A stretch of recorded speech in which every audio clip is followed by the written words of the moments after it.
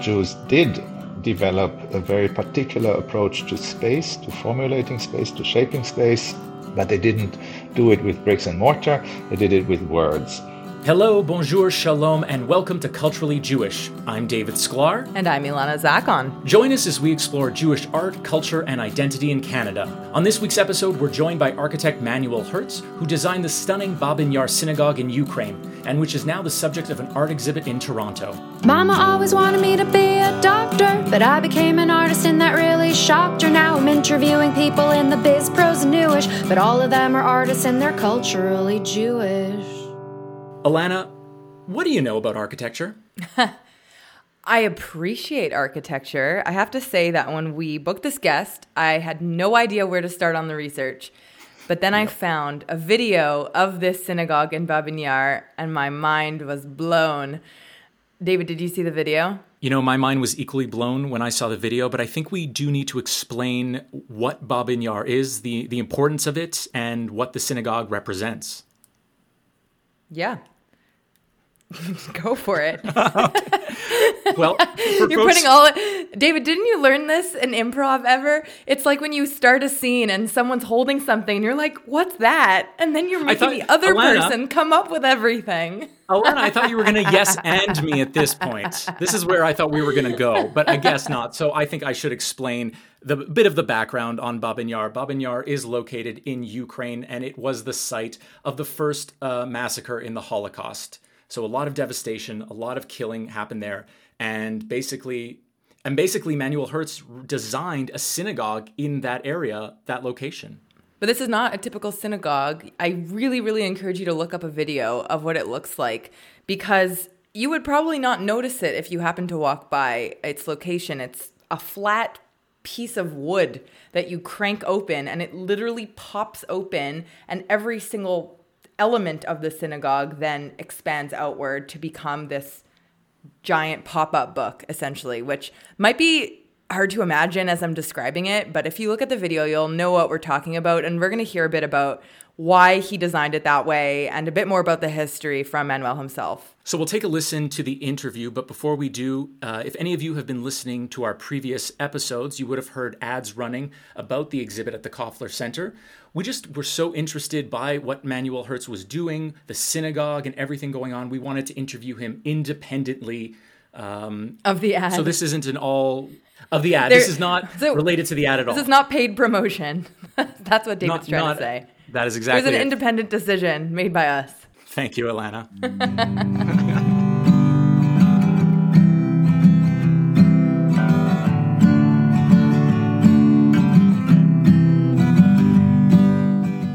UJA's Walk with Israel is happening this Victoria Day, Monday, May 22nd. Join thousands of community members for the world's largest Israel Solidarity Walk, followed by an epic Israeli-themed beach party to celebrate Israel's 75th birthday. Get all the details by visiting walkwithisrael.com. This is our moment to unite as one strong and proud Jewish community. Religious and secular, left and right, Jews and allies, everyone belongs at the Walk with Israel. Register before May 19th, and if you use the promo code CJN, you can save 10% on all Walk Bundle packages. To register, visit walkwithisrael.com. All right, so thank you for joining us, Manuel. Really appreciate it. I think both of us just are very curious, what got you started in architecture? Wait, that's a big question. Starting off heavy-handed. Yeah. Wow, I just, I don't know, at the end of my school years, I was thinking, what should I study, in which direction should I develop, and I thought architecture is maybe the most interesting, and it turned out that I was right. It is the most interesting discipline, because it somehow combines aspects of theory, of philosophy, of critical thought with, let's say, an activity that becomes very social, becomes visible, that is perceived, and that affects most of the population. And I thought that was an interesting combination. This notion of theory and practice kind of intersecting, and I still believe that it's really the most fascinating of all disciplines. So before we get into your work, which we both have a lot of questions about, I'd like to talk a little bit about architecture more in a wider sense. There's a bit of a theory that Jews don't really have their own architectural style because we've always been very nomadic and influenced by the other cultures around us. Do you agree with that, or do you think that there is a Jewish architectural style that does exist? I spent quite a lot of my diploma project on more or less this question. And my thesis in the end was that yes, to a certain extent it's true, because of diaspora, because of maybe several other reasons. Jews, there's little of a authentic Jewish style, architectural style, like there's the Gothic style that somehow expresses beliefs of the Christian religion, and for various reasons, Jews have had, at least until, let's say, early modernity, didn't have the ability or didn't build in that extent as the majority of the population outside of Israel, obviously. On the other hand, my claim would be that Jews did develop a very particular approach to space, to formulating space, to shaping space, but they didn't do it with bricks and mortar, they did it with words. And the Talmud, and in specific, one tractate of the Talmud, and as a footnote, I'm not a Jewish scholar, I'm an architect, so take everything a little bit, maybe with some skepticism. The Masechet Erubin, one tractate of the Talmud, expresses a very unique approach to shaping space, to formulating space, especially space in the diaspora, and could be seen as a kind of Jewish practice of architecture or Jewish practice of shaping space. Do you feel like you have a particular style, or is your style malleable to the project that you're working on? Yes. So every building is a kind of little research project, maybe in itself, or a larger research project in itself. I don't have a style as a formula that I apply again and again and again. And we know, of course, of many architects that do that or that have done that, and there's no critique. They're like, I don't know, Frank Gehry, Zaha Hadid, they're amazing architects, and you do recognize them just by their formal kind of expression. But I find it maybe more interesting to see how each project asks for or almost demands its own particular approach.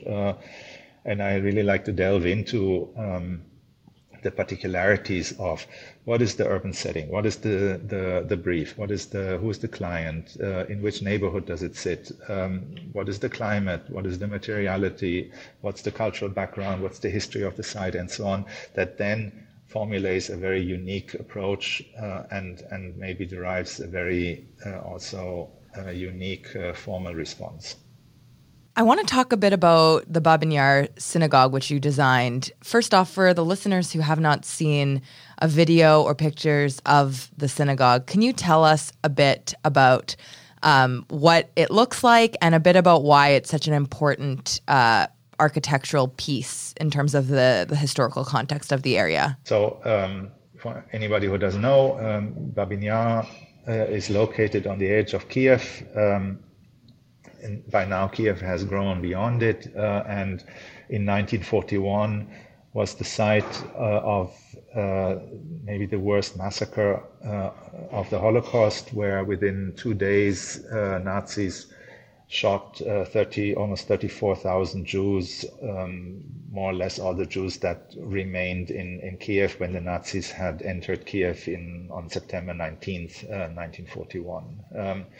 The site is a ravine and is really let's say by now a haunted place, because it's a site that has seen more death than almost any other place on this planet in such a short time.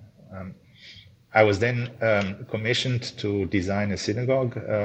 That was a commission that I received in October 2020. And so how does it look like? It's a wooden building. It sits on a platform, slightly hovering above the ground, and it is open like a book. And in fact, it unfolds, it opens and closes like a book, maybe like these pop-up books that we know from, I don't know, museum stores, children bookstores, and so on. Which is honestly fascinating to look at. When I was watching and doing research the other day, and I saw the pop-up, it's something I've never seen before. Yeah, me too. In not only a temple, but in a building that you can manually open and then you manually have to close, and it takes what looked like a lot of effort to do so. And what made you decide to do it in that style, like as a pop-up book? So when I received the commission, I was thinking, how do you act as an architect on a site that has seen so much murder, that has seen so much death? And the usual response would be to design something that is very somber, very heavy. Now, there's almost this forgive my expression, but this stupid equation of if the crime is very heavy, then the architectural response needs to be very heavy in kilograms, in pounds, in tons. And I rejected that intuitively. And I wanted to design something that is much more transformative, that maybe brings a new ritual onto the site. And because it's not a number, an abstract number of people that died there. It's 34,000 individuals with all their own dreams and aspirations and hopes and in a way,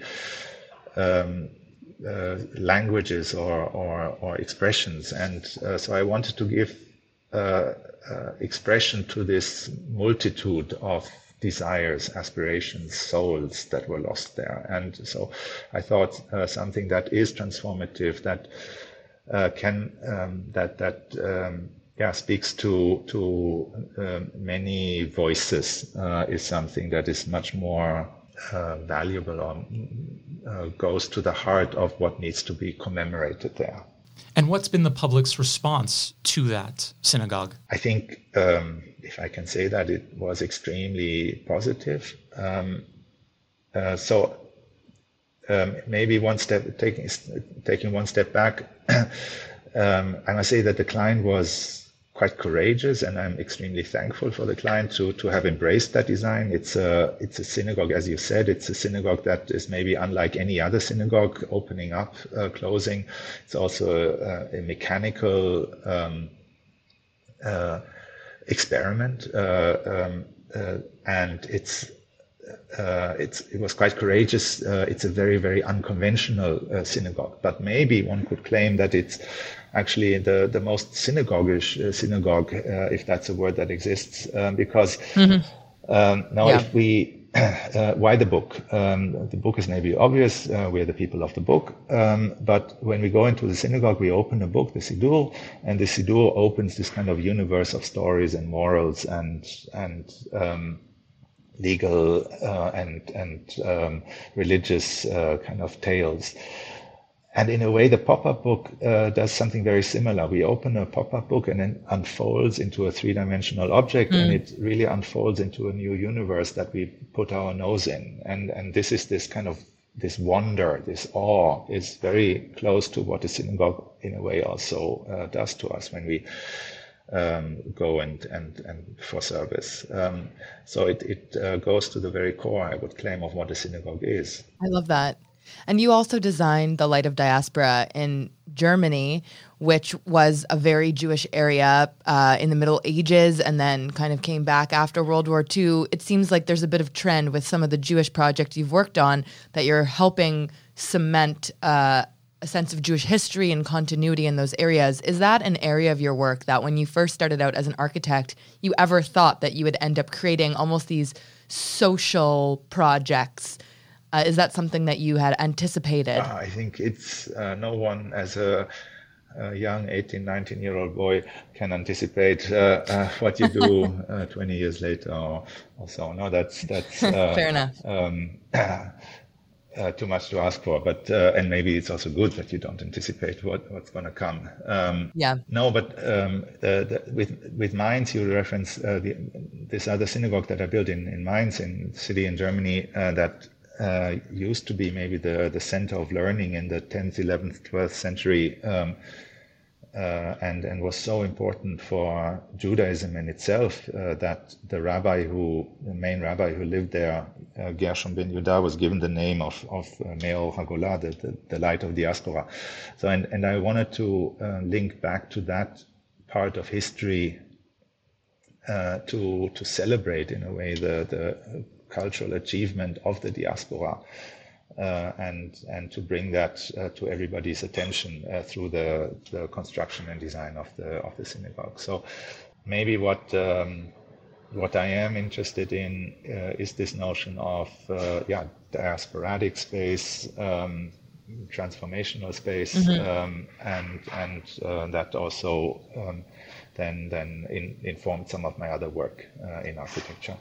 What I find most fascinating about all your work is, and we've talked a bit about this on our sister podcast, Bonjour Chai, where so many of our synagogues of 100 years ago have become museum pieces. They're sort of stuck and encapsulated in the past. What I see you doing is really making a way forward in the future, that these are things that we participate and we're propelling forward. They're not being forced back in the past. Like when I went to the Holocaust Memorial in Berlin, I felt nothing. It felt drab. It felt heavy, as you described earlier. It felt depressing. What I see with your synagogue at Babi Yar is it's all about life. It is about promoting life and moving forward in the future. Yeah, I mean, thank you for your comments, your words. Absolutely, because I think and I strongly believe that, and this shouldn't sound like a play of words, that the best way we can honor the dead, and there are so many thousands of dead there on Babin Yar, the best way we can honor the dead is to celebrate life. Only if we do that, we have truly overcome the crimes of the Holocaust, and otherwise we're always pulled back, and otherwise somehow the act of the Nazis are always overwhelming us, and I do believe that we have to, of course, remember and commemorate the terrible crime that was committed there, but also celebrate life. And if the viewers haven't seen the synagogue, please go online and search for images, because what you will see immediately is this kind of splendor also, or colorfulness that the project, that the building kind of radiates. And for me, this was very important. So before we wrap up, I just had a last question for you. So you've designed buildings all over the world with so many different cultures, as we mentioned earlier.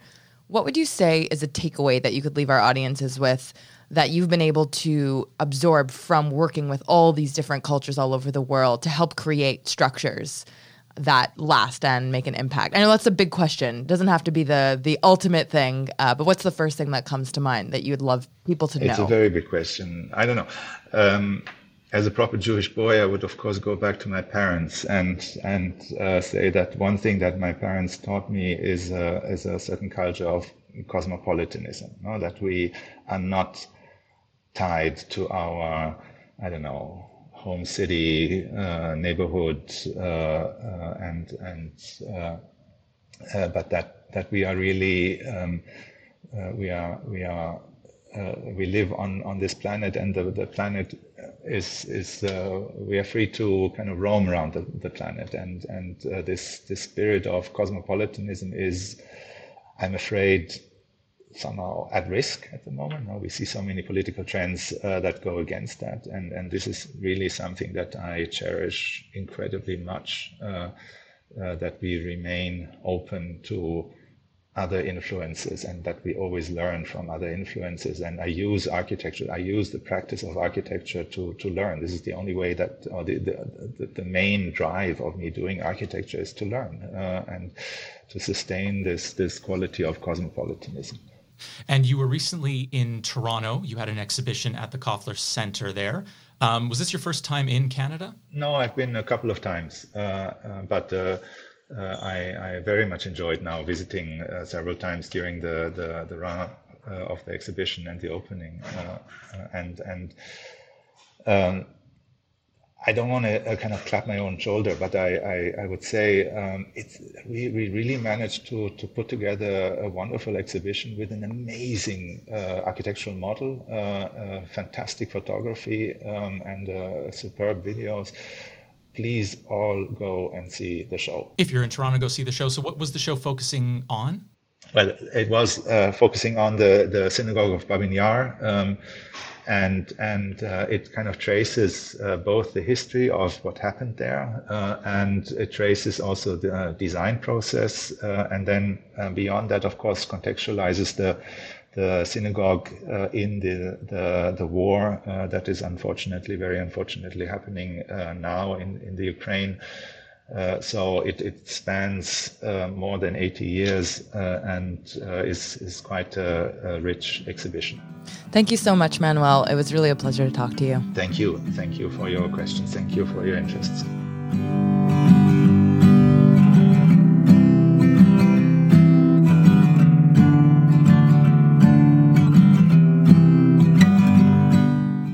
So, Alana, what's been going on in your life? Anything interesting? Anything new? Any new things that you're checking out?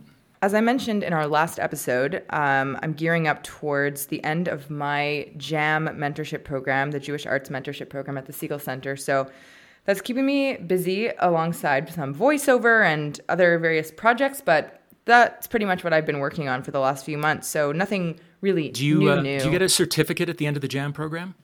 A certificate? Yes. Maybe I'll get a bottle of, like a jar of jam. That was a really bad joke. I was thinking Manischewitz wine. I think we're going to get nice reference letters to apply for grants and more development of our shows. But it has been really lovely, and I enjoyed being able to see Prayer for the French Republic with my jam cohort after we had recorded our last episode. And I have to say, I really liked it. And I know we spent an entire episode already talking about it. So I'm going to pass the rod on to you. What are you working on, or what's new? Well, on May 27th, there's going to be a public reading of my play Vile. It won Best New Text at Fire Exit Theatre. It's a small theatre company in Calgary. So I'm really looking forward to working with a bunch of actors. So we're going to have a bit of rehearsal, and then it'll be open for the public to come and see. Is that your show about the Middle East conflict? Yes, but it takes place in Canada. So it's really about a Canadian professor who's really forced to choose between like duty to her career and allegiance to her tribe. And that's sort of the conflict of the play. It's the main character is Jewish? Yes, she's a Mizrahi Jew. Yeah. Oh, right. Yes. Yeah. Anything more that you can give us in way of spoilers, or do people have to fly to Calgary and go see this reading? Well, I don't, people can definitely fly to Calgary. That would be very exciting. But if they don't, I do hope to have like a Zoom link open to it so people in different cities will be able to see the full reading. Cool. I guess I could say that the play kind of just explores the rabbit hole that is Jewish identity and all the tensions and conflicts inherited in like who gets to decide who calls themselves Jewish. That was going on. That was my pandemic play. And if you cannot make it on May 27th, on June 5th, there will be another reading at my temple, Temple B'nai Tikva, also in Calgary. Very nice. Mazel tov. Thank you. I'm excited and nervous. Yeah, I'm sure. I know you've written before. Is this the second play that you've written, or you've written more than one? This is probably the biggest play I've written. I've written like theater for young audience shows. I've written one. Okay. Yeah, I've had a show that was published as well several years ago that I directed at the Fringe in Montreal. Yeah. So this is probably one of the bigger scripts I've ever worked on. That's so cool. I have a memory. I don't know if I ever told you this, but at my library in Vancouver, I found your name in a book. I was it was like a tiny, tiny theater section in my neighborhood, and they happened to have a compilation of short Canadian plays, and your play was one of the plays, which was Crazy so Love? Cool. I don't remember which one it was, but I guess so. Whichever one was published in a compilation of Canadian short plays. that would have been it. That was my first published play, and it was that's cool. The one we did in Montreal. It was had a great time. So let's share a few listings of what's going on Jewishly, artistically in Canada. I can start with an installation that's It's going to be going up on May 23rd. Where? As part of, in Toronto. I'm like looking at all of this information and there's so much. It's in partnership with the JCC and Cultura and Fenster, it seems to be, is the name of the company that's putting it on. It's essentially a window gallery pop-up project that's only on view for one night. And it's inspired by the metaphor of maps, narrative, memory, migration, and place. So it's essentially an interactive, handmade 18-meter long wool map of Bathurst Street. And it goes into the different artists' roots, Jewish roots in Toronto and of the Jewish Toronto's community, as well as Indigenous people that have lived in those areas. It sounds really interesting. Yeah, I've been thinking a lot about those kind of themes of, where do we come from geographically too, especially being back in Montreal where my great-grandparents, some of them are even born here or moved here, and every little corner has so much history here. And Toronto's is a little more hidden, but when you know where it is, there's a lot of interesting things to see. Anything on your radar, David? The only other thing I would say that caught my attention was on May 4th, there's going to be a Calgary Interfaith Breakfast with our current mayor, Mayor Gondek. So they're going to invite a bunch of different people to gather and to sort of celebrate religious diversity in this city. It'll be right fresh and early in the morning for like a breakfast event. So if anyone wants to check that out, what's going on in our city for this Interfaith Breakfast, May 4th, it's $10, I believe, the cost. And you can register and check it out online. I realized that I didn't say the name of the exhibition. Oh, Lana, you failed. You failed hardcore. It's called Hamapah, which is the map in Hebrew. So, yeah, just thought I would throw that in there. I'm like looking at their webpage. There's so much information, but hopefully you will figure it out if you are interested in checking it out.